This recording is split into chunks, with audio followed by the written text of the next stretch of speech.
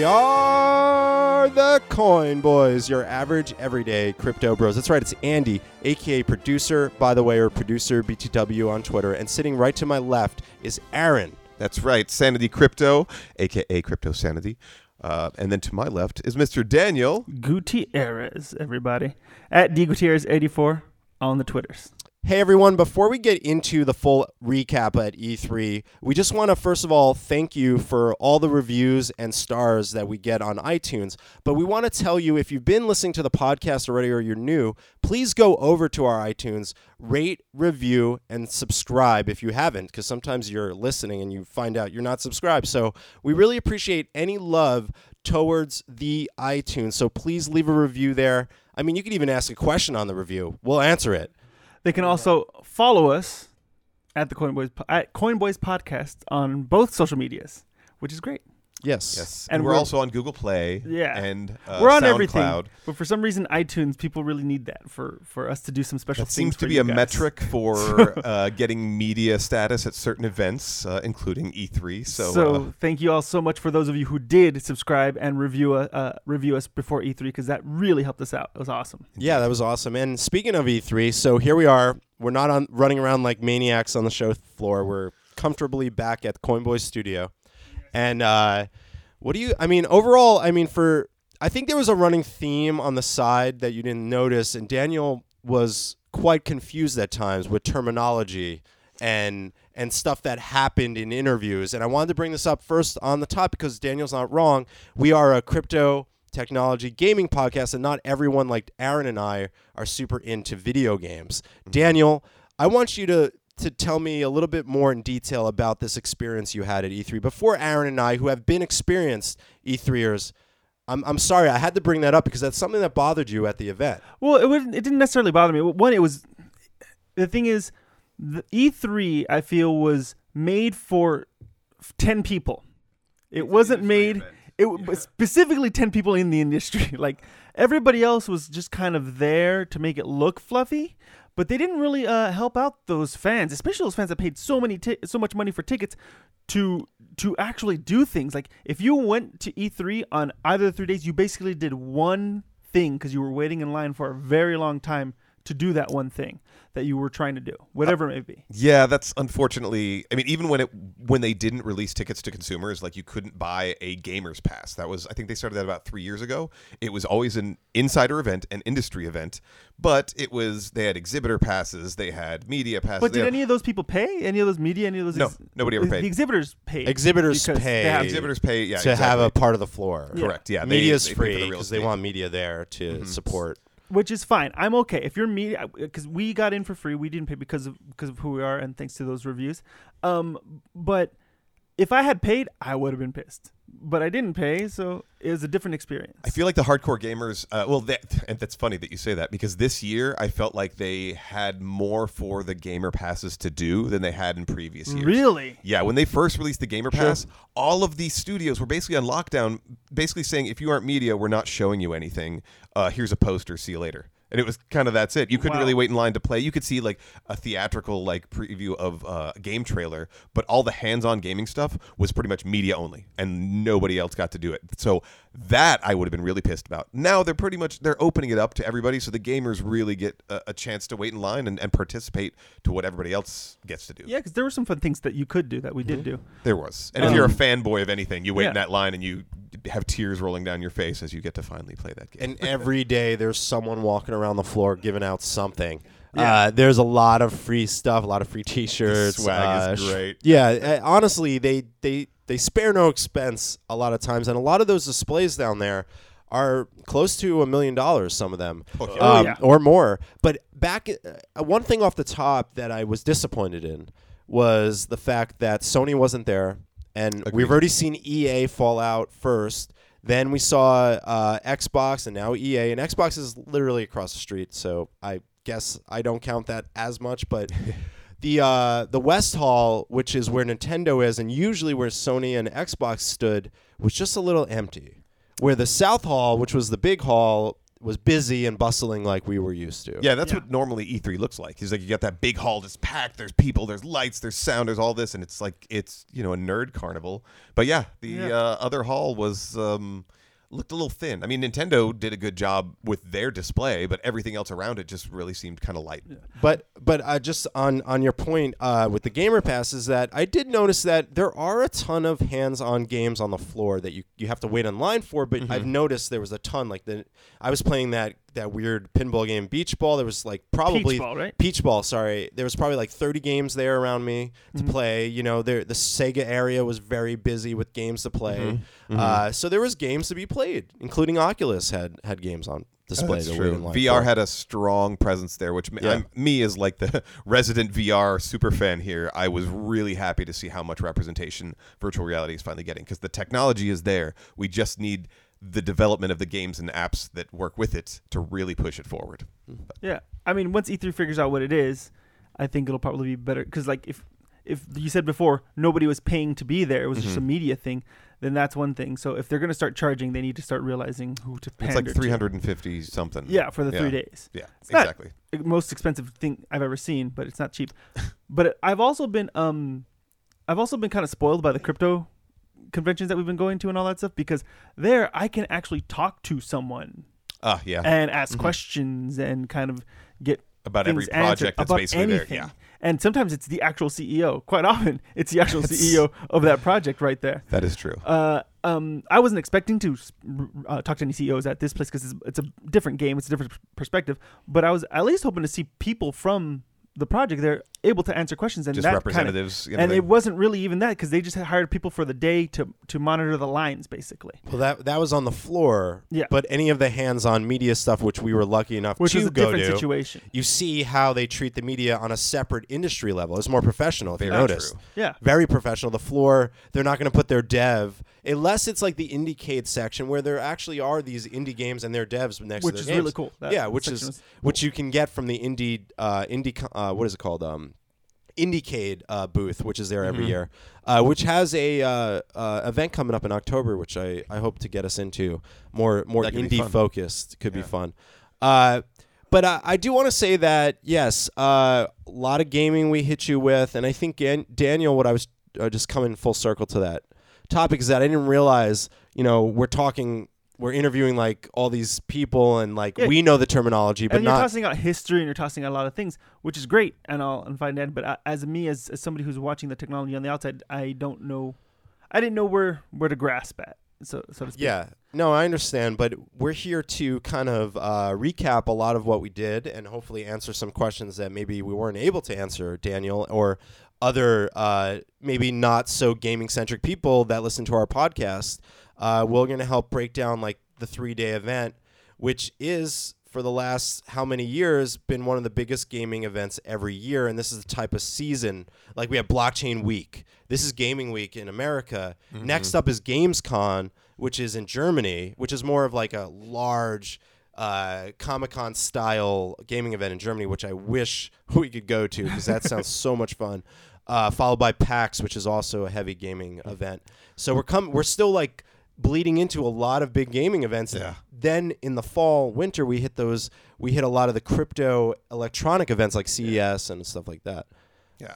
But what I wanted to start with is just day one. I guess we'll start there. Day one was a lot of, hey, let's go walk around and just react to the floor. We had some some live streaming problems, but that was fixed because we decided to just shoot it and then edit it and Periscope it, right? Well, there's so many people. I think the networks were just clogged. All the cell towers were clogged with everybody either calling or texting or live streaming or whatever. You couldn't really do much there. Yeah. So we learned some lessons there. But it was really fun. It was very colorful. But of all the things that I feel was the most impressive, it was Fortnite. But the thing is, again, Fortnite, there was nothing really to really reveal because it's all the same. Like that's true. I mean, some of it is just a big old party and advertisement. I mean, the first thing you walk in and Borderlands 3 is in your face with this giant, I don't know, 20-foot tall and 50-foot long video wall of playing different stuff, and then all these like different, all the Xboxes set up that everybody could go play. I mean, it was the wow factor there. And then right next door is Fortnite, where they had all these like almost like Wipeout games, and they had all the character people dressed up, walking around, which I thought was great. They had a ton of them. Moves. They had like the cone guy, the fish guy, all these like kind of well-known skins that you've seen in the game or whatever. So I thought that was fun. We even played Fortnite for a second. The one thing they're good at building hype. Yeah, they are. The one thing that made me crack up is Aaron kept on changing the settings, and the people working there were like, "Don't change the settings." I'm like, I have to invert the y-axis. Seriously, that down is I'm up like and you. up is down. That's how my world works. And that's how I learned too. Yeah, exactly. So we had to fix all that. And then we went to the Bethesda booth, and Daniel was just talking about we don't really meet the CEOs, and then one of the main heads of Bethesda comes out to talk to me. And the thing is, the wow factor on my area was nothing. I didn't care. I thought it was just some random dude because he kept on saying, "Oh, I did this guy." I'm like, I don't know who he is. It doesn't matter. But then like he came out and did this thing for us to let us to go play Doom Eternal. Yeah. And you, both of you guys were like, "What just happened?" And I'm just like, the guy let us in. That's basically what happened. Yeah, it was Pete Hines, who is probably the guy that opens every Bethesda press conference. He did it this year. He's the main. I don't think he's the CEO. I forget. He's just like the head VP, vice president of like gaming or whatever it is. I mean, Bethesda is a powerhouse publisher. Sure. Yeah. The different franchises they have. So yeah, They having have him come out and shake his head and be like, "Oh yeah, they'll hook you up. They'll hook you up," and they did, and That's pretty funny. We'll get to that later. That's kind of day 3 stuff. But day 1, we did see what we talked about earlier. There's 2 halls, really. There's the West and the South Hall, which, if you ever been to the LA Convention Center, is kind of like these bookend sections of the actual event. Yeah, and you're walking a lot. You're walking a lot. And not only that, outside of the South Hall is a huge entrance. There's like TikTok was there. Final Fantasy VII, like huge like motorcycle setup was there. Yeah. There's a concourse. So what I'm trying to visualize for you guys is there's posters everywhere. There's beautiful art and advertisements. There's people giving out everything. I think we all got TikTok shirts, right? Yeah, I did not. Because in order to get TikTok, you have to download TikTok shirt, you had to download it, and I refused. I already had it. So. I refuse. Okay. I re-downloaded it and then I deleted it. Then you go further, and if you ever listen to our CIS episode where they had that, is where they had kind of like the indie concourse, which we ended up playing a game there, a fun Oculus game. But what were your impressions, I guess, of both halls? And I'm going to kind of veer this to Daniel. Did you notice a difference personally as someone that hadn't been at E3? I wouldn't notice a difference, but I noticed a difference in how the space is being utilized compared to other times that we've been to the convention center there. It's definitely a very big spectacle. It's beautiful. There are lots of lights, lots of colors, lots of things for you to take pictures with. Big dragon. I saw Big Ice Dragon, which was really cool. But I will say this. I didn't get to learn too much about games just by walking around, just by doing the normal thing. So even like what's going to happen, even a preview or anything like that was kind of a little bit difficult to get at. It wasn't until day 2 when we started doing our media stuff, the more interviews that I'm like, oh, okay, so this is what's going to happen in the future. This is what's going to happen there for this game and that game and so on and so forth. So that's when news started happening. Yeah, was day 2. But I will say for our first Coin Boys experience, and what I'm really proud of is that we got the Coin Boys in as us, and we were working for us, which was really exciting because usually if I go to E3, I'm working for someone else. Or the last time I actually went as a podcast was 5 years ago with the Destiny podcast, which at a time they didn't even know how to measure the metrics of podcasts. So it was a little easier then. Did you have to argue your way in? I argued my way in Nice. as a Destiny podcast, which was a cool story in itself because I was just like, hey, we're only one game podcast. And the lady looks at her boss. She's like, they're only one game on that. That's why their audience is so small. I was like, yeah, she's right. She's absolutely right.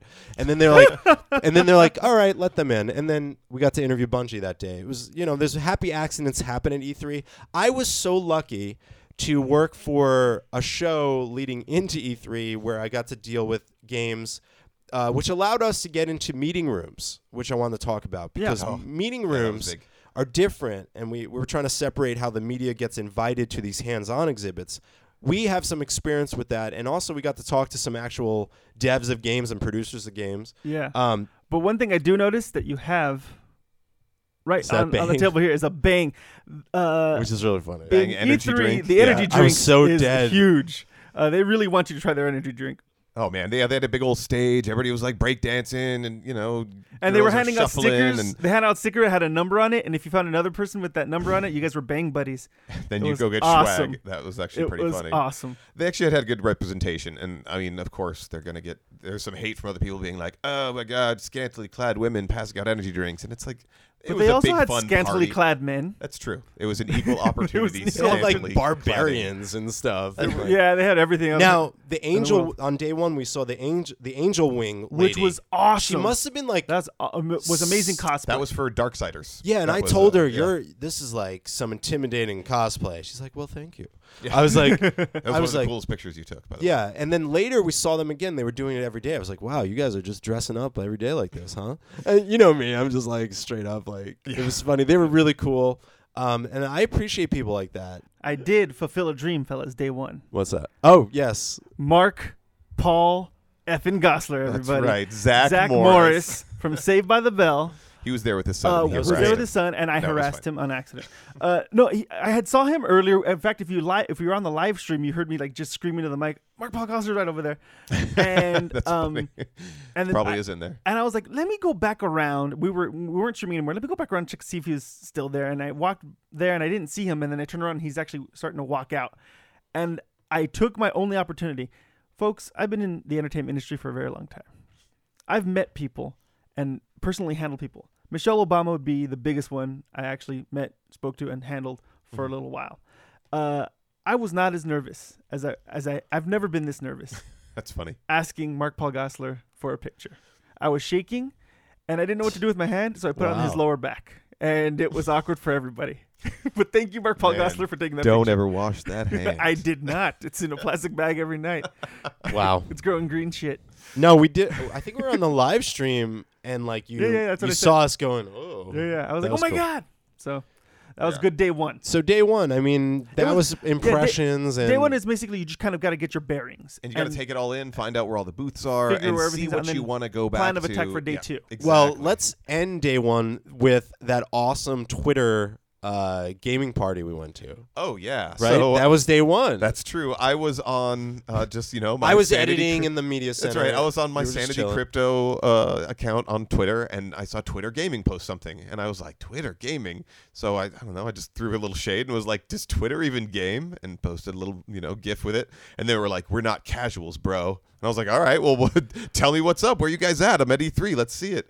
And he asked me, what systems do you have? So I let him know I got pretty much everything. And he goes, all right, come to our Twitter party tonight at this place and DM the account. I've got something special for you. Yeah, it wasn't an alleyway, by the way. It wasn't like a shady place. We went to a place called Lucky Strike. Yeah, bowling alley. Yes, Nice bowling alley. Yeah, no, it was Lucky Strike, which is a cool bowling alley, and they really kind of went all out. That was they rented out the entire place, multiple hours, drinks on them, open bar. They had food flowing everywhere. People just passing out little mini sliders and pizzas and.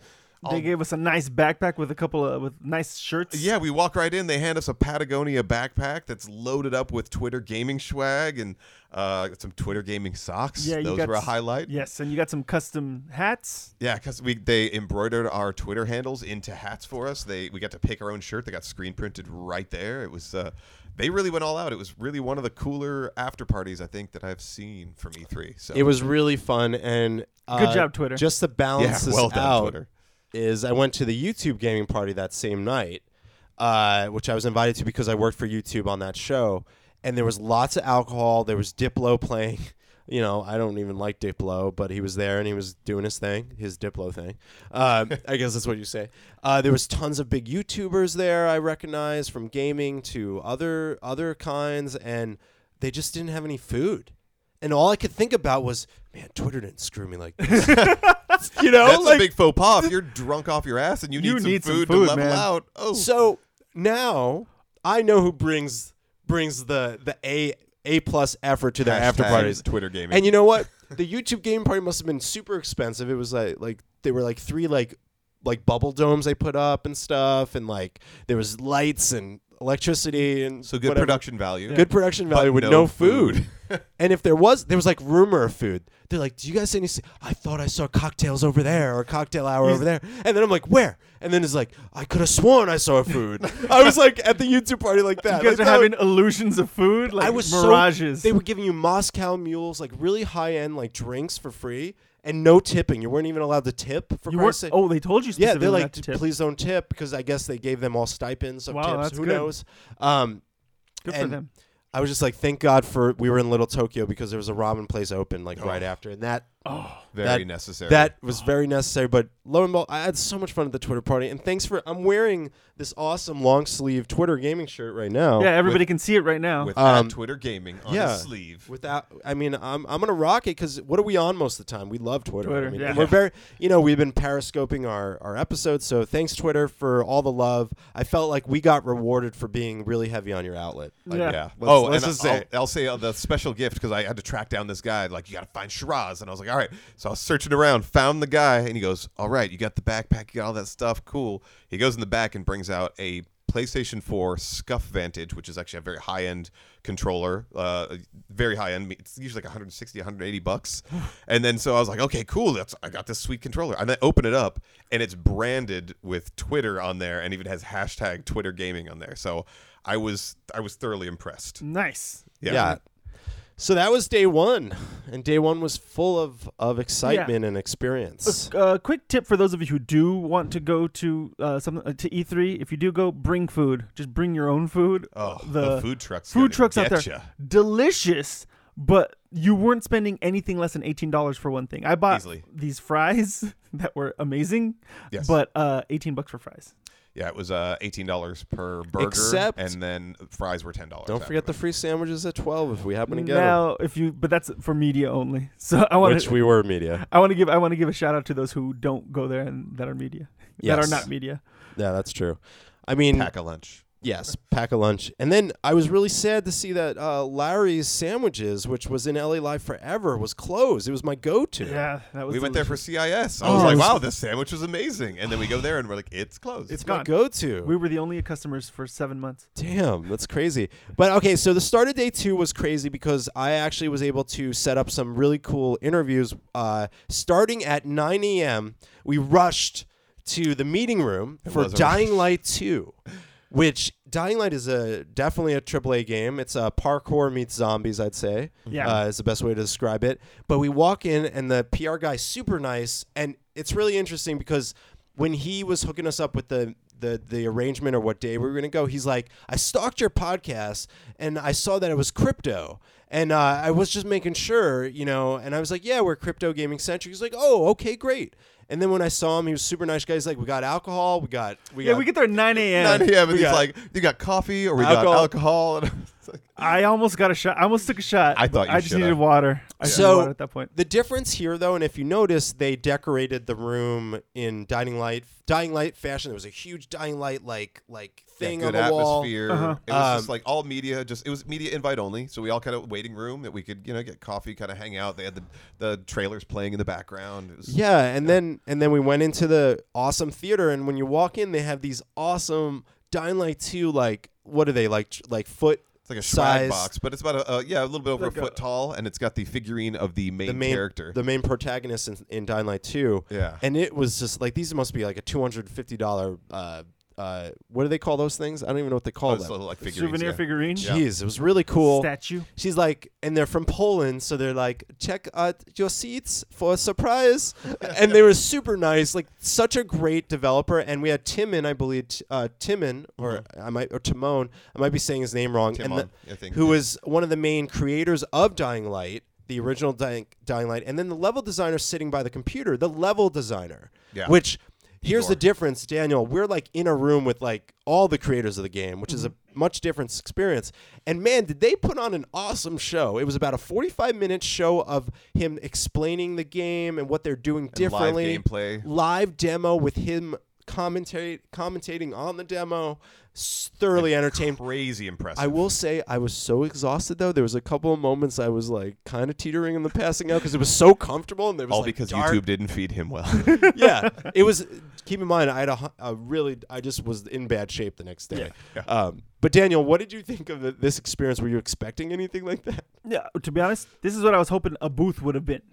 This is what because I was hoping that they would, if they took this out, brought it out to a booth so everybody could see it, that would have been really awesome. But I understand the want for secrecy, and I'm not gonna lie, the way they presented it to us was phenomenal. Oh, well done. And they couldn't do that. Well produced. I don't think they could have done that in a booth, but they could have done like a preview, a good preview for people to watch at least. Yeah. And this is also very unique. I just found. I mean, being in LA and just knowing the game industry and knowing people, this whole team of Techland from Poland, they are so all enthusiastic about their own game. Like, they were all super happy, super positive, and they were all, every time they spoke about the game, you could see the actual enthusiasm in all of their faces. And when you talk to the Bang girls, they weren't as enthusiastic about Bang, but that everybody at Dying Light, actually, I thought, I'm going to buy it. I didn't care at first, but then they made me actually care about the game. It was really cool. And for those of you that aren't hardcore gamers, Dying Light was a zombie survival game, but you're really good at parkour, so it makes it a little bit more fun to jump around the city. But then at night, the zombies become faster, and they can chase you a lot easier.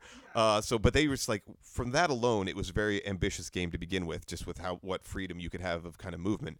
And with this game, it's just next level. And if you guys got to see the actual footage that Andy cut together on our Twitter. Yeah, definitely check out that interview there. Well, I was actually going to throw to that, so let's listen to the audio, but you got to see that video. Yes, we have all these interviews on Twitter, but here is Aaron interviewing Cornell, one of the producers of Dying Light 2. I was a big fan of the first Dying Light, so I was really excited about this, but it really seems like you guys took this to the next level. So I got to see it. We all got to see a little bit. Tell us a little bit about what's different now from Dying Light 1. It's hard to like say in one sentence what's different, but basically we took everything what you've experienced in Dying Light 1. Yeah. So the brutal combat, the fluid parkour, the day and night cycle, and we built it on top of those. So, and we didn't stop there. We also added the next pillar to the game, which is choices and consequences, which is like crucial feature of the game. Yeah, that seemed insane. Like, now that it's more, it was just kind of a sandbox action horror game before, but now it seems like it has RPG elements because you're literally deciding what happens with the world as you make decisions. Yes, of course. So the goal was to make a narrative sandbox, like we call it narrative sandbox. So your ability to make crucial differences, like crucial changes in the world you are playing with. So not only the gameplay will be different for you, but also the narrative side. So those two will correspond to each other during the gameplay. Your decision will really have impact in their city.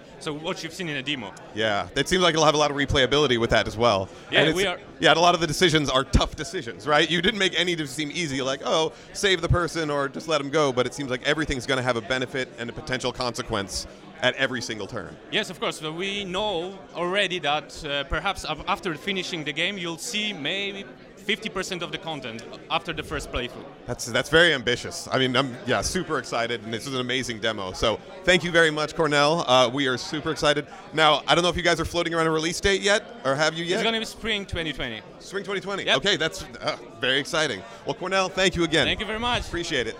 Thanks. All right, guys, Dying Light 2. Check it out. Yeah, they were so nice. Like, that guy was even cool. Great interview, by the way, and I thought that thank you. That was an example of like some quick shit we cut together at E3 to try to get you guys some cool content, and it was a great just little piece, and they gave me the B-roll, which is even better, so I can throw to it. Now, what I found very, very impressive about this game from a technology standpoint was this thing is this is the kind of game that I've been kind of hoping for a while. And that is, you can play the game again and again and again, and you'll have different outcomes because throughout the game you're making decisions, and that decision affects your city. And what he had said, I think you had asked this. Did somebody ask about player versus player? I asked about multiplayer. You mean in the actual demo room? In the demo room, we got the Q&A, and I asked about multiplayer. And they said that they were going heavily in multiplayer, and they're going to have up to 4 people can play. But whoever's hosting, if you guys join my game, and I decided to let that city get over, let the dam break and let it flood that part of the city, that part of the city's gone in my game. But I go into your game and you chose to save the dam. These are examples that actually happen in the game. But yeah, it's like then that part of the city would be accessible with different options, different characters to interact with, different quests, all that stuff. Which I thought was amazing. The Telltale element is excellent. Like the narrative choice. Well, and that's the thing too. It's like they basically have to make multiple games to make one game, which is why it's so ambitious. And other games, they can just make one game here, play from A to B, and that's your game, and people are going to buy it because they know we made a quality game. But they're making multiple games built in one, so the replayability is insane. Yeah, and as a crypto guy, listening to all this, I was just thinking, like, can can I keep the assets? Like, can I? Because you get different weaponry, you get different skins, you get all this different stuff, and I'm like, can I keep all those things? Is that mine? Or no? Sometimes there's a thing in certain games called New Game Plus. So after you beat a game, they'll let you start back over at the beginning, but you keep either stuff you've evolved with that you've unlocked, like skills you have, or it'll let you keep certain items that you've had as well. So you can play the game again and it still feels new because you're kind of juiced up the next time through. So New Game Plus is something that I hope they institute as well, because that might make it more fun to just be starting off as more of a badass, not starting off at zero again. Yeah. I guess my final thought on Dying Light 2 is just focusing on progression of your game from the first to the second, and they've added like so much. So I give them kudos, and that's the type of developer and game especially when it's AAA, that you want to see is like progression of the game updating and stuff. So yeah, I would actually say that this game stole the show for me. Yeah, personally. Yeah, I enjoyed it, and I think it also, we're biased because we got that really great presentation of it, so we got to experience a lot of what people didn't. So I think that helped our decision on that. Very true. And we could tell you guys from our experience that Dying Light 2 is something I'm going to definitely look at buying. So after Dying Light, we had another appointment to go try out Phantom Covert Ops, which is a kayak military stealth game. You say it again. Kayak military stealth game. I like heard it. That correctly. I was just I don't want you to think it was a mistake. I got to try it out, and now where it was really immersive, and Aaron, you know that I don't play a ton of VR games. You're more VR centric than I am. I felt like so basically you put it on and you're in a kayak and you're on a stream and it's very dark. Tactical kayak. It's like dark and military.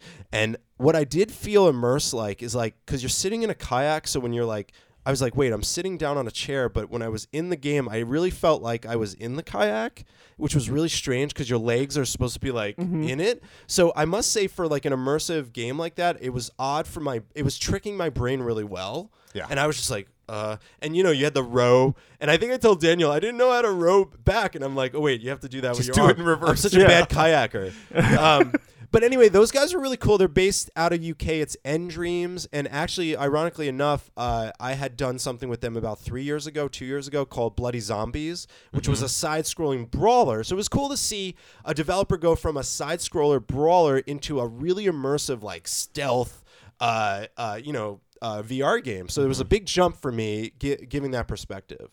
No, I didn't get to see. You both got to see. You got to try it, Aaron, right? I did. What did you think? How are the graphics? The graphics are great, and we're also running this on the so Oculus just released 2 new headsets. The Oculus Quest means you don't have to plug it into a computer.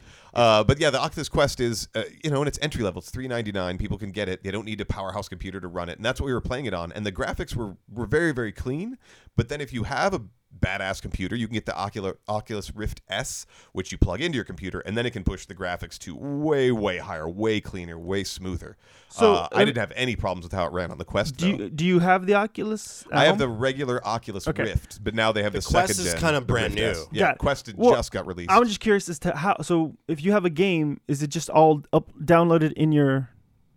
So yeah, if you have the Oculus Quest, you basically have to plug your Quest into the computer, or it might be able to do it through Wi-Fi, and then download games into the headset, and then you have them on there. So you probably have to rotate if you want to have them all on there. It may run out of space, but you probably have to rotate which games you have actively on there. And like, could I take the Oculus with me anywhere? Could I? Yeah, the Quest. You can. Oh, the Quest. Yeah, put it in your suitcase and play it in your hotel if you got enough space. And it has little cameras on the externals of it, so.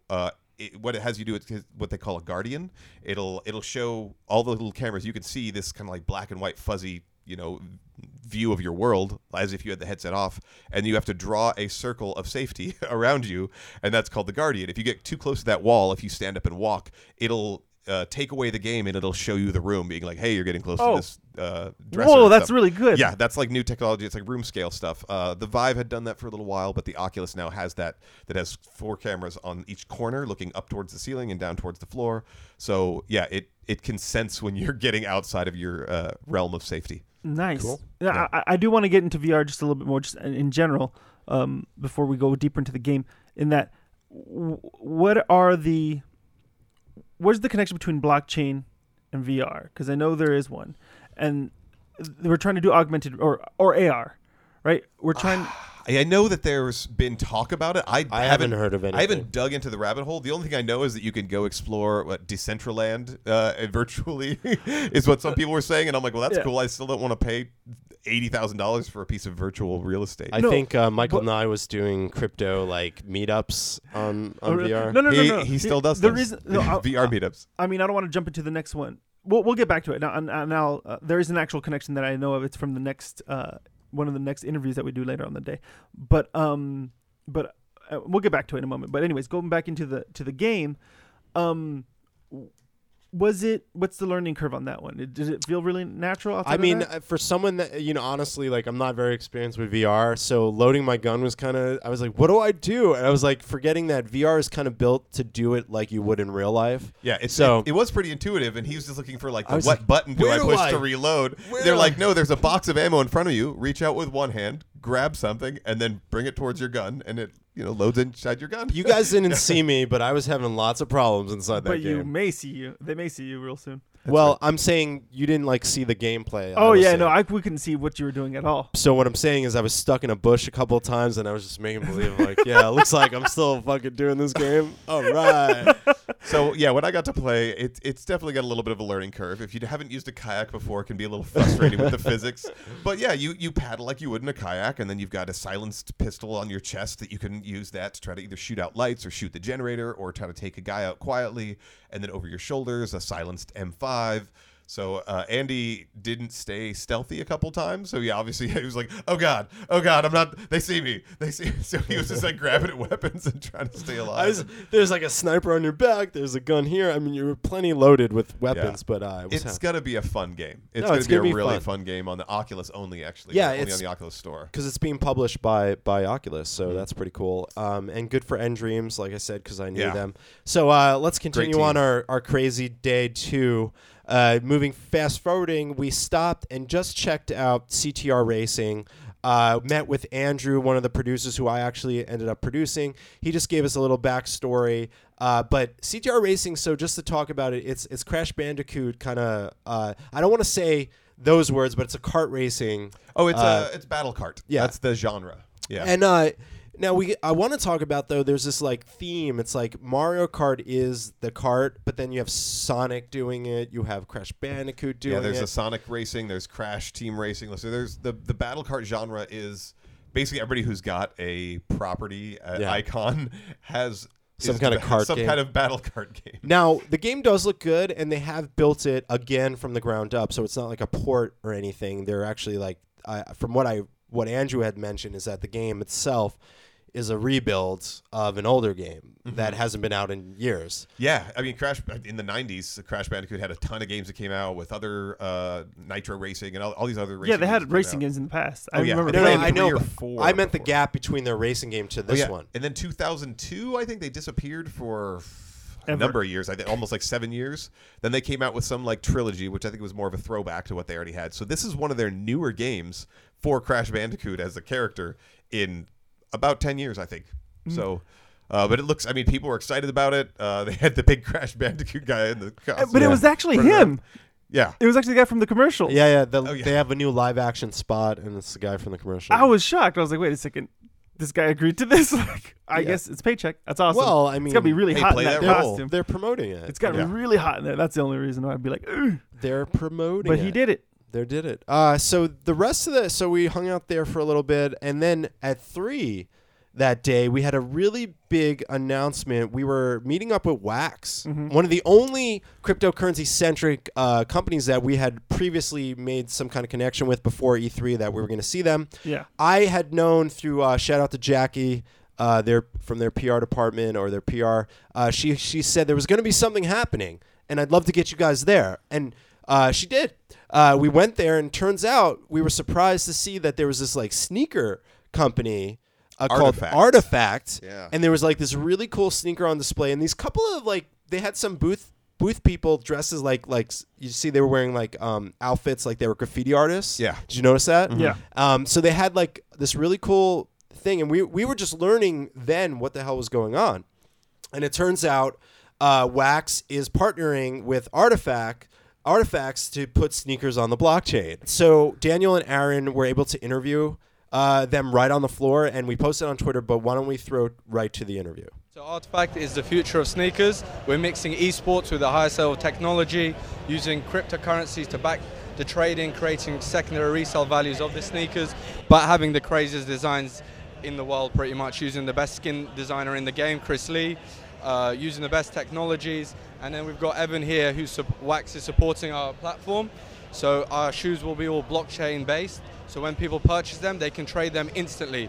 So no more waiting for shoes to arrive. You can get the shoes straight away, transfer them, trade them, get the physical shoe. So it's a crazy new brand, So super futuristic. I have a real quick question Let's because do of it. that. So are we trading the physical shoe or are we trading a digital shoe? How is this? It how is that basically working? works as both. So we're creating sneakers as a currency. So the shoes are sold online. You buy the digital sneaker, and then as soon as you receive it, you have the option to trade it because the resale value will be there. So it's like a digital asset. And then secondly, you can exchange a digital shoe for the real physical shoe, which is like the brand's called Artifact. It's like a museum artifact that has a great value and can be resold and traded. So we're making sneakers into stocks using the Wax platform, which Evan can cover a bit more of the like techie stuff through there. Yeah. Can you let us know a little bit about how Wax is plays into this? Honestly, I'm going to just tell you, Steven did an insanely good job of explaining that. Was pretty concise. That was great. Yeah. So, yeah, really, we partnered with these guys because they're literally the best at kind of each of their individual sectors in the game. Like, we've been working with Chris Lee on skins for, I don't know, years now. Mm-hmm. And then Steven's probably the best, cut and sew shoe guy in the entire game. So when they came to us with this concept of, hey, guys, we want to make kind of this new generation, this whole kind of new paradigm shift in the sneaker drop game, I mean, it was a no-brainer for us, and we had the kind of perfect technology platform of blending digital and physical to kind of enable that, right? So we use the Wax blockchain to tokenize their shoes. Mm-hmm. So we put them on a token that's a digital token, but they're backed by real shoes. So they can move as easily as a token. Sorry, Backed proof by of real shoe. shoes. Proof I of love shoe. this. Yes, that's right. Excellently done. Maybe you guys just coined something for us, huh? So is the physical? Can I connect a specific token to a specific shoe? Is that how it's working? Yeah, so basically, their shoe on our platform, you wouldn't know the difference, right? It doesn't look like a coin. It's not a currency itself. It's literally like a viral. If you're familiar with our technology, the kind of DApp that we've been utilizing, which is, you're taking consumer products and you're basically tetherizing them, right? So you're making something that's digitally tradable, digitally transferable, right? So we can get their shoes.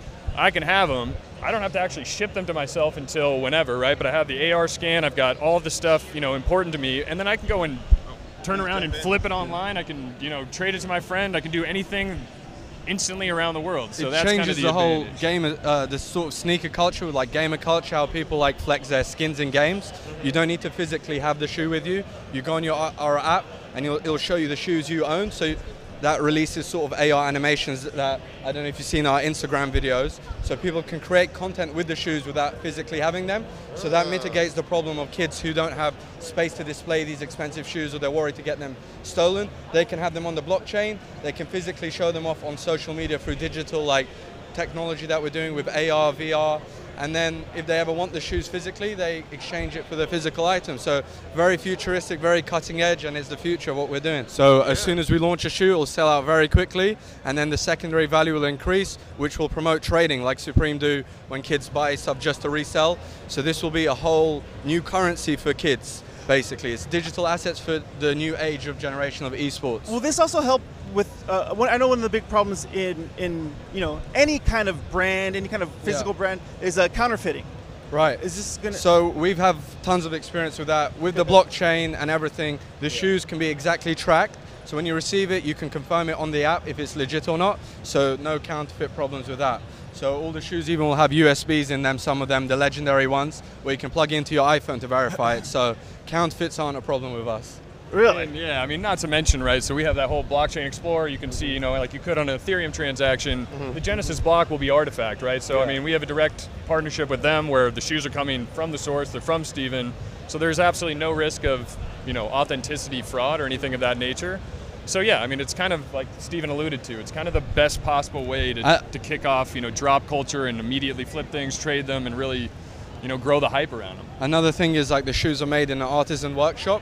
So it's very high level people, similar to how LV produce their stuff. So the counterfeit, we've had issues in the past with our shoes, with replicas, but they can't get to the quality we have as Like the shoe there takes 30 to 40 hours to create, and replica companies that use cheaper materials, so using the quality of our shoes is very difficult to replicate them. I mean, look, man, I'm as excited about this partnership as I am about any other. I mean, I love this team. I love the product. I think it's genuinely new. We definitely have some other stuff coming up, and I mean, coming to E3 for us is obviously important. You know, gaming is the core of our business. We need to keep our finger on the pulse. We're meeting with all sorts of people, so this is really a big work week for us as well. Yeah. Try to enjoy it as much as we can, though. So the thing about this is where I wanted to get at with the VR and blockchain and AR and blockchain, because the whole thing that they're trying to do is kind of Ready Player One-ish. Yes. The only thing I could understand is that put some VR asset ownership on there, or create that world where things that you earn and maintain in the world. But I don't know how augmented reality or virtual reality itself can function better via a blockchain. I don't know if it's functioning better, but I mean, it gives people those personal skins they can walk around with wearing. I will see how well it works together, but I'm sure we'll see projects like that, which is really cool. But the other half that we were talking about in the interview was that this is what I'm talking about in terms of the blockchain technology, how it's just going to be a part of the background. I think in the future we're not even going to mention it so much. In that this is probably how brands, if this works, if this functions well, brands can now combat those pirating, those counterfeits that happen all the time. And it's good for the consumer who are spending thousands of dollars on these high-end bags that they assume are real, and they find out that it's just a cheap knockoff. Yeah. And they didn't know. Now with blockchain, you can verify back and forth the actual shoe, that this is the actual thing. Yeah, and I know that it's, of course, the fact that it's video gaming somehow mixed in here is because the way he designs his shoes is he actually has them uncommon. He'll do a custom shoe that he makes only 500 of. Yeah. Then he has a rare shoe that he'll only make 80 of. And then he has the legendary shoe that he only makes 20 of. So he actually makes the rarity much like the things are in video games as they drop. Don't forget that they're teaming up with Chris Lee, who designs skins for the sneakers that he's going to make. That's very true. Part of the gaming there's too. kind of like three elements. There's the skin designer, there's a sneaker maker, and then there's Wax, the blockchain. So there's like teaming up three ways to make some ill-looking designs. His name's Chris Lee, and I actually got to see some of his designs while figuring out the video to edit, and there's some really cool skins he made. I've never owned a pair of handmade shoes. I feel like I don't know, like the way he described it. I want to put my shoes in that. Yeah, I want to put my feet in that. I'll just see how it feels. Well, he takes like top end shoes, like he takes Supreme shoes, which are already over $1,000, and then disassembles them and then restitches them together and then makes them like 3 to 80 times more valuable, depending. Really? Oh, That's what he does? Oh, he does it with Air Force Ones. He does it with he takes legitimate shoes and then deconstructs them and puts them back together, custom style, and that's his industry right now. Steven's killing it. Good. Yeah, and Wax is killing it. That was really cool to be a part of that. I want to thank the Wax team for hooking us up with that exclusive interview right after kind of the announcement. It was fun to be there and be a part of it. And we wouldn't have been there if we weren't a gaming-centric podcast that was at E3 that day. And I must say, William is awesome, the CEO. He's such a cool guy to talk to. Like, he's very passionate. And he told us some funny stories, and he's just like, he gets it, he understands gaming and blockchain more than a lot of people in the industry do. In crypto industry is what I'm getting at. So awesome to be a part of that. And then I think towards the end of day 2, what else did we have? Did we have the Journey? Yes, I believe that day. So Journey to the Savage Planet, which was a really interesting interview, which we will throw to in a second here, but just wanted to give some context that Daniel was playing it at the 505 Studios meeting room. Yes. He got to play it, and initially that's what it seemed they were just going to allow us to do, but they happened to get us one of their art designers from the game, and we did an exclusive interview, and why don't we just go right to that? Hey everyone, we're in the 505 meeting rooms here at E3, and I'm with Eric Bilodeau. Hey Eric, so right now we got our co-host Daniel. He's playing Journey to the Savage Planet, which I'm hearing is you're the art designer, or you're the head of art. The head of art. Yeah. of this game or the whole? At this game. As this game, okay. So I guess what I want to start with is, can I ask you a little background questions? Yeah. What's your background in art in the industry? Yeah, I used to. I'm from Montreal. There you go. So I'm from Montreal. I used to work at Ubisoft. I work on Far Cry 2. Then I moved to Warner Brothers. I worked on the Arkham franchise. That's where I met one of the owner of Typhoon Studio. And then we decided to start our own little business. Is that Alex Hutchinson? Alex Hutchinson and Reed Schneider. Yeah, nice. Okay, so I guess first of all, there's like an absurdity to this game and a comedic absurdity. So explain how that contributes to the art design of the game. So since we wanted to focus on humor, so a part of this is come from the audio narration, because you get a narrator that follow you and speak and tell jokes, but there's also a practical side to it, where that's how actually it affects art, right? We need to make sure that we have the right setting to make it funny. So that's why we choose like bright color, that weird alien, because it's a perfect setup to make funny joke, right? Yeah, that's so it's kind of vibrant, it's colorful, it looks friendly, you know what I mean? Yeah, like exactly. It's approachable. Yeah, a huge part of the game is about exploration, so we wanted to create a world that is actually appealing, that you want to explore, right? So that's why we choose bright color. Before you get to the point of implementing everything, like, are you spending hand drawing or graphic designing the game? Yeah. Can you talk us through that process? Yeah, usually we do what we call a brainstorm, right? So we set all the guys together and we chat about an idea, then we first sketch it, then we do a quick prototype with gray blocks, and when we prove like it's actually worth investing more time in it, then we art it up and put all the juicy stuff on it. That's pretty cool. And so how big is a team like yours? We're 25, so it's a pretty small team. So how does the marriage between the coders and the artists work at a game company? I'm just curious. Yeah, it's like a dysfunctional family a little bit. It's like it has this pro and con, right? But that's what makes it great, because we have two way of thinking, and I think that what is great is when we mix both together, right? So this right here is I feel very cartoony, but it's not Correct. so much, and it makes me happy. I don't know. I love cartoons and animation. Did you start off as wanting to be an animator when you were younger? Yeah, kind of. Like one of the biggest inspiration. It's the full CG feature film. By the time my son was watching Moana a lot, so we wanted like that saturated brightness color that is feel warms and inviting, right? Yeah, because it's I feel bad shooting some of these people. Yeah, I feel it's actually intended to. So. Really? Yeah. Because like there's these little cute chicks, and then yeah. I smacked one. I felt real bad because it went and then it attacked me, so I felt it was okay. I don't know, but it was really this is interesting, and the exploration behind it. I just feel like I'm discovering new things. It's really cool. Thanks. Cool. Thanks. So when can we expect to see this game? Early 2020. 2020? Yeah. Officially or no? Yeah, officially. You don't have an official release date? No, I'm we just don't kidding. have- I'm just joking with you. Okay. I'm just messing with you. I always try to pull that out of people. But okay, so 2020, you guys are almost there. How far along are you really? If you could give me a percentage of like how close this is. We are at like 70%. Like the whole game is fetch out. It's more at that point where we call it polish. Like it's like really work on the ergonomy of the game, like the little rough part, like trying to soften everything up. Okay, I'm going to ask you one question that's not related to this game. Yep. So we focus on a lot of blockchain gaming-centric things. Have you ever heard the word blockchain or cryptocurrency? Yeah, a little bit. Do you know anything about it? Not a lot. Not a lot? No. Is it something that would interest you to learn about? Yeah, always. Like, Okay, so I cannot thank you enough, because it's actually really cool too. You know, we talk to a lot of devs and stuff, but I haven't spoken to any people in the art side of things. So I really appreciate what you guys are doing, because art is probably one of the most important parts of any game. it's a good part of it. It's right? a good, I mean, the mechanics and the engines and the coders, those are very important, but it's always the aesthetics that bring people to the game, in Yeah. my opinion. Yeah, it's like a cover of a book, right? Yeah, it's like a cover of a that's book. what draw your attention. Yeah, so I'm really excited to play Journey to the Savage Planet, and I want to thank you so much for taking Hey, the time, man. thank you, man. Appreciate it. All right. Thanks, guys. Thanks. Anyway, so yeah, that was the interview.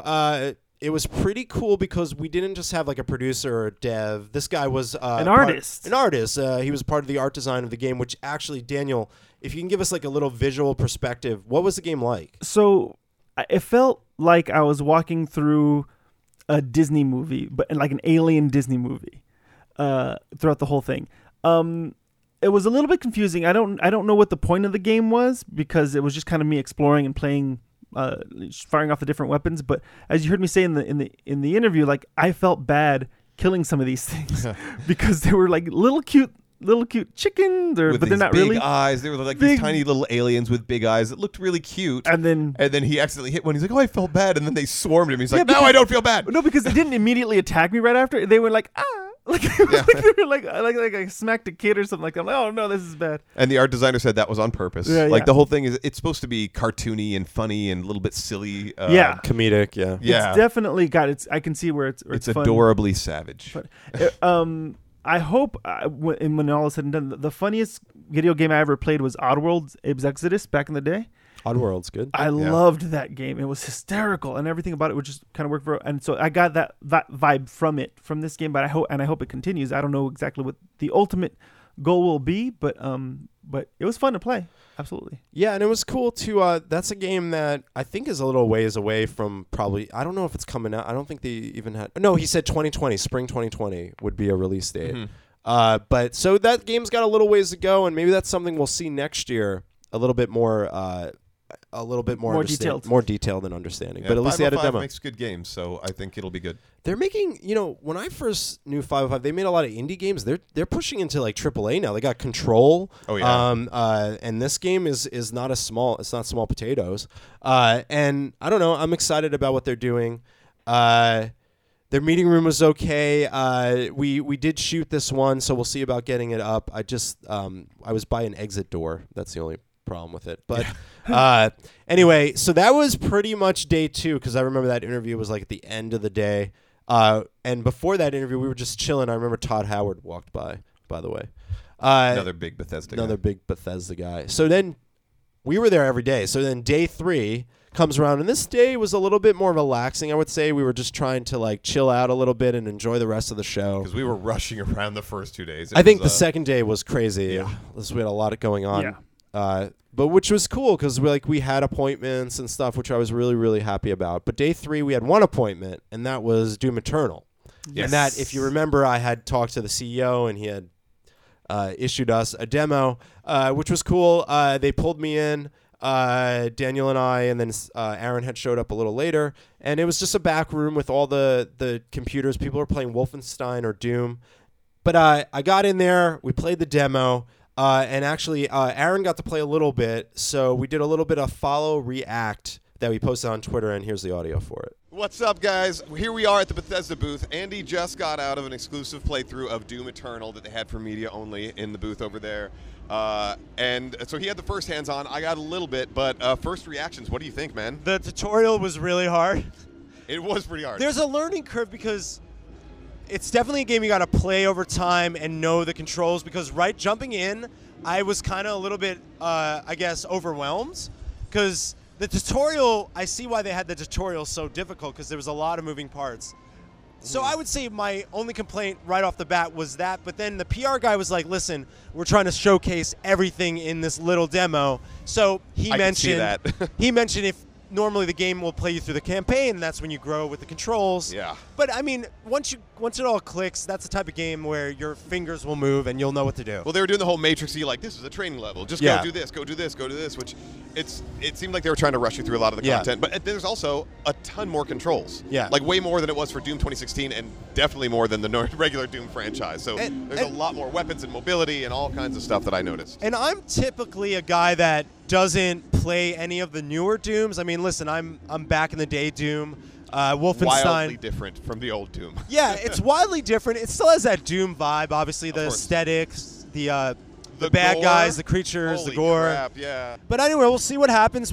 Maybe when it does come out, we'll do a little review on the Coin Boys if we happen to get it. And yeah, but it looks fun. Yeah. I'll probably get it because I'm a first-person shooter fanatic. I'm not. Yeah, so we'll see. So we'll see. I'll let him borrow. And 11/22, so confirmed.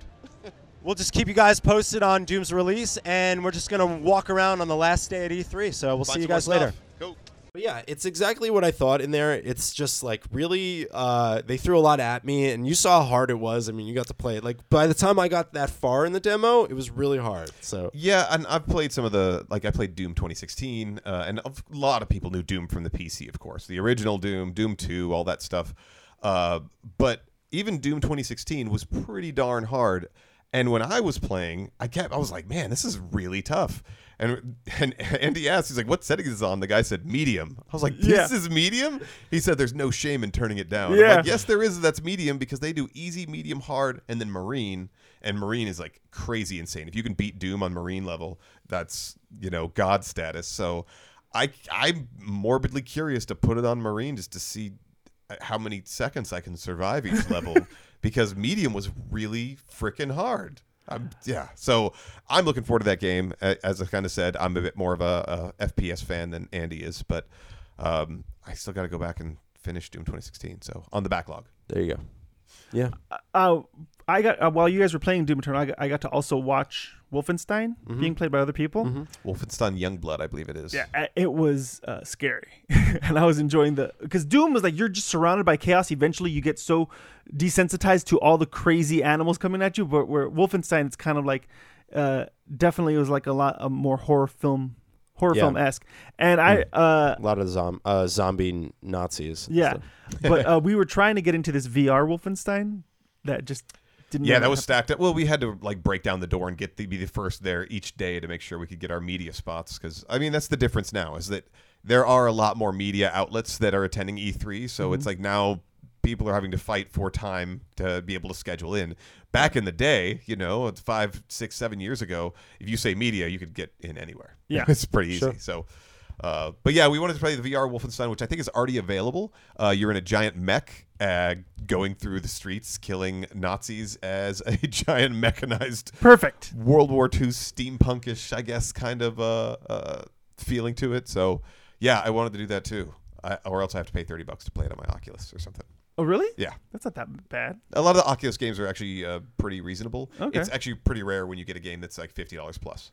And is it worth it for $50 plus, do you think? Yeah, just for VR in general, there aren't enough full-size games in VR, which is part of the problem. A lot are just come off as demos. Like you'll play it and you're like, oh, this game's amazing. And then after level 3, it's like, that's it. See you for the next sequel. And I'm like, oh, crap.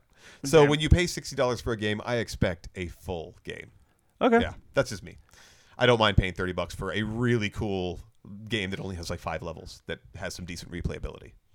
But And wait till you can own some of the shit on that game. And That's yeah, yours. and then we happened to run into Keisha Howard, who was on the Games Beat episode with Sugar Gamers, and we watched a panel. What did you guys think of the panel? It was a female-centric panel about, I believe there was a streamer. yeah, there's women in gaming. There was one was the streamer, GameSpot correspondent, and The actual person that was running the panel was with Women in Gaming, I believe. yes, Yeah. Women in Gaming International, And then Keisha was there, and then there was I don't remember the other Exo Academy. Exo Academy, And yes, then there was that one more. yeah. But no, I was gonna say it was an interesting conversation. I just didn't know the fact that they're so small. Kind of, I think alludes to probably that there's a bigger issue that they're trying to tackle on. Are you talking about Sugar Gamers? All of them. Oh, okay. Everybody. They had so little people that were on the staff that were on the thing because they're trying to start something new. I mean, it's a big task, difficult task, but they're trying to integrate gaming. They're trying to make it more inclusive for women and people of color. I mean, all that kind of stuff, everything. which is great. And I'll tell you, and I know Daniel's got a daughter too, but I, as a hardcore gamer myself, with my 10-month-old daughter, I hope that she shares my passion for gaming. And if she does, hopefully she can have just as easy access as everybody else. And that's what the whole panel was essentially about, was trying to include the people who aren't initially included in game development, in media coverage of gaming, and as being a pro gamer, all of the above. So I thought it was a really cool panel. Yeah, and I guess what Sugar Gamers is doing, they're getting a little bigger. They're based in Chicago, and Keisha's been. I watch her, and she's gone to like lots of events, and so they're spreading their word. And I think it's really cool. And it was really cool to just run into someone that we've had on the podcast before. And I support that kind of cause that they're doing. And she was really appreciative that we stuck around and checked it out. And then after that, I think we enjoyed the 1UP arcade or the arcade 1UP. Yes. Which I thought was a great booth, by the way. What an excellent booth. That was a fun booth. Yeah. Well, they're basically bringing back all the old cabinets For more affordable for consumers. Exactly. Like smaller They're versions. rebuilding the cabinets like you all remember from the arcades. You could buy the full size one. You can buy one of the mini ones. I used to see it. They like have the Chuck E. coffee table Cheese's. ones coming soon. Yeah, they have the ones with tabletop ones that you used to see at the pizza bar. parlor. Yeah, where Yeah. you used to like sit down and across. You could Those either are the play- best. Oh, those were great. Yeah. But they're doing like they were changing up what you could have on there. Like you could have Street Fighter, so it actually split the table in two. And then the lower half towards me, I saw my side. The other half, was the face toward the other person. But I mean, they can even get down to they have little miniature ones that are like 6 inches tall that you can get. Oh Like my there's a little gosh. miniature Burger Yeah, I Time remember one that's that like one. $17. I mean, so they're just doing it. It's kind of like a throwback, a little nostalgia, and I just thought it's a really cool concept, and I would love to have some arcade cabinets in my home someday. Yeah, I really like the Marvel one. The Marvel That Capcom, the yeah. ginormous. They announced 3. It was Marvel, Capcom, Ninja Turtles, and the Star Wars were coming out in November. So all those new titles and license. one. Nice. And I did talk while you guys were waiting in line. I went to the PR person. I was asking her about how did you guys get the license for this? She's like, well, we really just started we came out with a prototype and then we started reaching out to the companies and trying to get the license. And now because of the success, we're reaching out to all types of arcade cabinets. So sooner or later, they're going to hit all the biggest ones. And That's great. You can afford to have like that arcade feel at your house. And when I say afford, it's $299 compared to buying like a real, retro cabinet, which could reach $1,000 or more. Yeah, depending on what the game was now- originally loaded with, they can totally stick it to you. Now, how could they do that with pinball is the question, and that's really hard. Well, here's also this goes into another thing I was going to say. The thing about having these cabinets is you're going to have some friends over to play Marvel vs. Capcom, right? That's a fast and furious game. So people are going to be mashing on those buttons and yanking on the controller. So when it breaks, where do you find an arcade repairman? Sure. And, Yeah. And then you get to pinball. Like pinball are very, very specific mechanics. and I'm sure Arcade 1UP has some sort of warranty. They're going to or have some something. kind of Geek Or Squad they can fix. or something. That's the one thing I don't like about when I go to barcades is all of the controls are all messed up. Yeah, they're always every bad. single one of them. Yeah, because I'm just people like, are. Well, then you got people that are drunk that are and like rage quitting. hammer fisting the buttons and everything. So yeah, rage quitting. And, yeah, I would be like super on the fence about actually buying that Marvel one because that one is like the perfect one, like you said, that Yeah. have people play. Yes. Oh my god! Like I was playing Psylocke on the Mega one they made. Yeah. We forgot to mention there was a Mega one. If you see on our Twitter, we posted a montage. Yeah, it was let like me a throw to the 10-foot montage tall. audio. Hold on, let me throw to the montage audio. No, I'm just kidding. We're not doing that. Is there any montage audio? I'm kidding. It's a joke because we've been throwing. But Got it. the Marvel, man, I was like rocking Psylocke, and the next day my arm was hurting because I was rocking like some of the crazy moves I remember from Psylocke. man. But it was weird. You felt like it's like a tiny child because it's like a 10-foot tall cabinet, Yeah.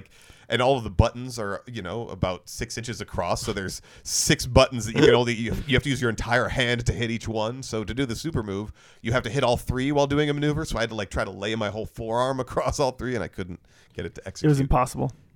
I had all the Infinity gems too. Yeah, but it was fun. I was gonna snap my fingers like Thanos. Yeah. And I didn't get I was afraid you were going to do that. so yeah, the rest of that day we were just hanging out. But a shout out to Blockchain Beach. We ran into Austin yes. and Maddie. Yeah. We ran into Gaston. Shout out to Gaston.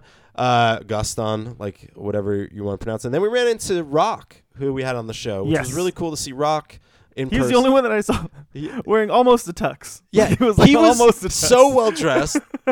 So shout out to Rock. It was great to see True. him. He did dress well. Most conventions, whether it's crypto or whether it's video games, it's like the standard thing is like, oh, I'm going to be dressy. I'm going to wear leather shoes, jeans, some T-shirt, and a blazer. Yeah. That's like the standard. Standard Any issue. kind of convention you go to that you want to like, I'm slightly above the average. That's what you wear. And then shout out to Andy Anderson, who was at E3 from Engine, and we kind of missed each other. We were DMing, and we just missed each other. So shout out, man. Sorry we didn't get to see you at E3.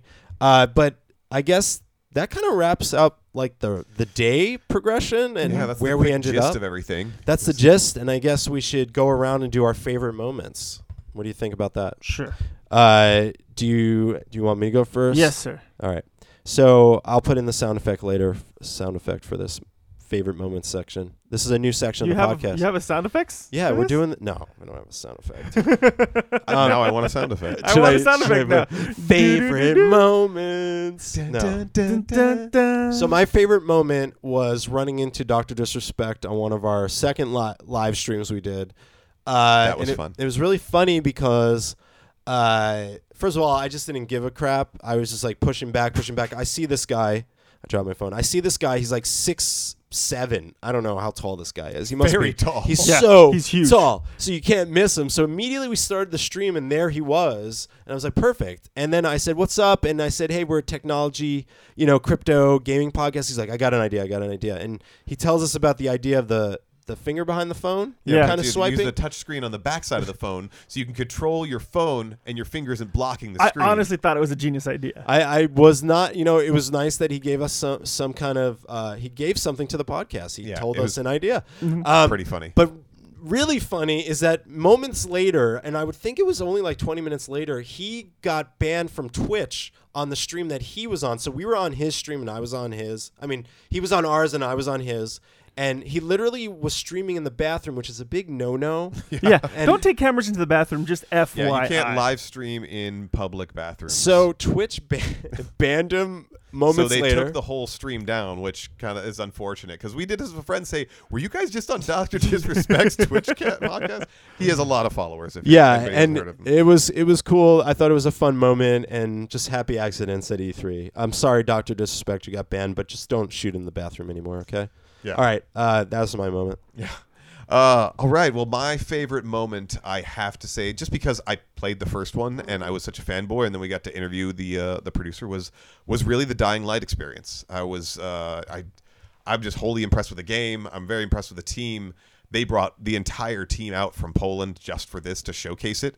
And like I said, they were so passionate, and they're all so visibly excited about how this game is and what they've created that makes me even more excited that people are that connected to it. I mean, I've heard stories about people that, I've worked on Halo for the past 8 years and I don't want to ever see the Master Chief's face again because it happens. So these guys, the guy Timon, the joy in their faces. yeah, and this guy Timon has been doing this for the past 6 years with Dying Light 1 and then on Dying Light 2, and I just love to see that enthusiasm. So it makes me, Techland impresses me, and I think with what they're doing is going to be really next level. Like, they're kind of groundbreaking with how ambitious they're being with the game. So that really stole the show for me, I think, all around. Yeah. Yeah. For me, in terms of most memorable things that I liked a lot, I think It was Dying Zach Light, Morris. It was that's number one. Not gonna lie, it was number one. I was gonna mention it, but it's not gaming. But yeah, meeting Zach Morris was my absolute favorite. But Dying Light really kind of, I don't know if it was because we got that special access or something that just made me kind of open up my eyes to the possibilities that you can have in this space, and it was nice because I don't know what the learning curve of playing that particular game is going to be. I'll find out, but I like that idea as just a movie. If all I did was choose my own story, if that's all I did and it kind of took it from the rest, that's fun. Yeah. That in itself is fun. That's like the Telltale games kind of, there's a genre that kind of does that too. And the fact that you can actually do more within that, just that spot, within that technology, the fact that you can do more, you can actually control the person, every aspect, every punch, every kick, everything you can do, that's amazing. That's also freaky. the battle action, which there's a good bit in the video demo as well. But yeah, the fact that you're good at parkour, it's like the options you have to just do cool stuff, jumping from building to building, and if you miss a jump and you fall, you get that little feeling in your gut. You're like, oh, the way they immerse you already. Aside from, as you said, the storytelling aspect, I think is insane. But yeah, everything they're doing is just crazy. So I'm glad that was your favorite moment that too. was actually, my favorite too. But another side favorite moment was walking away from Andy playing a peach ball, pinball game. Oh, I'm actually gonna request that Andy and I do a separate segment so he can describe. Peach I want to Ball. get Peach Ball. I actually probably will get it too. Yeah. Really ironic is that someone on Twitter I was following had posted they're showing this. Can you game. explain what that game is, please? Yeah. So, and this is from the girl that was displaying the demo to me. Yes. She's like, it's kind of a mature rated pinball game about slave girls that are what are called like kind of like humanoid foxes, Uh-huh. and you have to turn them human again. But in each level, they're chained up in the pinball machine, and you have to undress them in 3 different parts to get past the level. They have mega boobs, and I kid you not, it's an openly mature game. Yeah. It's a beautiful game. Very Japanese fan and the service-y. girl's like, the demo girl's literally saying to me, "This is what I'm supposed to tell you. I'm sorry that it's." I was like, "No, I mean it you're just honest." sounds graphic. She didn't want to horrify anybody, Yeah. but she's like, "This is what they told me to tell you." And But she was like, she was even like, "I think it's cool. I think it's." She's like, "All right, you got through 2. You got 1 more to beat the level. It's then a get her well-made naked." game. Yeah, That's what she said. This is a Nintendo like Switch sent- game. Yeah. But keep in mind, it's not Nintendo that develops the game. No, they are not the publisher. Yeah, and yeah. and the thing is, I had a feeling that, because I had no clue what the game was. I had a feeling walking with it. I'm like, I think this is a mature game, because 1, they didn't let us shoot the game, Yeah. and 2, Andy was surprised and shocked. Like I can see his face, but he didn't say anything. He said nothing. I just saw played his the whole face. level. And we were walking away, and Aaron's like, I guess he's just busy. I'm like, I think he's genuinely interested in that game. Like, I liked it. Sexy pinball, man. Yeah, I was like, Apparently it's a good genre. he was so into the game, like, and the gameplay, and wanting to know about so many things. I was like, what was up with? And when he told me what it was, I started busting up. Well, I'm now legitimately intrigued. Like, I want to play try it. the game. Well, I'm a huge digital pinball fan, and the Switch Me is too. really good for it. And it was an excellently made. Now, it's a Japanese game that they're actually releasing in America. This is the type of game you don't normally see released in America. Yeah. No, so the whole genre of like, either dating games or slave girl anime games. I'm getting those are Peach Ball. Those are more prevalent in Japan. So the fact that they're coming over here, it's like it's nothing new to the world, but it's newer to some of the U.S. audience. Yeah. but it looks fun. I mean, it was fun to play it. My wife's gonna be like, "What are you playing?" I'm like, Get out of the room. nothing. Get out of the room. No, she'll probably play it too. Honestly. Get in the room. Get in the room. But that was our first experience as the Coin the Boys. quick recap. That was honestly, it was a little exhausting. We were just running was a lot everywhere, and exhausting. but it was an amazing experience. I mean, we still got to go and play games and have fun and talk to really interesting people, have great interviews. So it was a really fantastic experience doing media the full time there. Yep, and I just want to say thank you to Twitter Gaming for coming through with one of the best post parties Yes. at E3 I ever had. Twitter Gaming, # Twitter YouTube Gaming. Gaming, you get a big good party. Missing the food. Let's fix that next year. All right, Get a YouTube. food truck. I want to It's thank Dying Light people, Yes, CTR Techland. Racing, Yep. Dr. Disrespect. Who else did we meet? Doom Eternal. Bethesda's people were cool. Wax. From Wax. Yep. Everyone we Artifact. interviewed, Artifact, all the people we met, all the people we met on the floor. If you happen to see us on the floor and you just discovered our podcast, feel free to email us at thecoinboys@thecoinboys.com. And we also would love you guys to rate, subscribe, and review on iTunes. Give us some stars. Leave us a review. We're all around. We're Coin Boys Podcast on Twitter and Instagram. Same handle. I'm producer, by the way, or producer BTW. Aaron. Yep, I'm at Sanity Crypto I'm on at Twitter. D Gutierrez 84.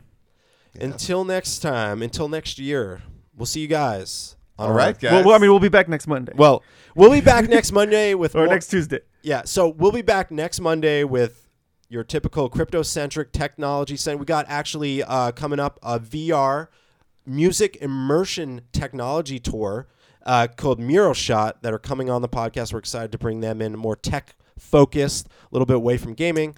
It's all VR. I'm all over it. It's a VR. We got some more exciting, actually a couple more blockchain crypto-centric stuff, but we're leading out of this year. It's been exciting. I don't know.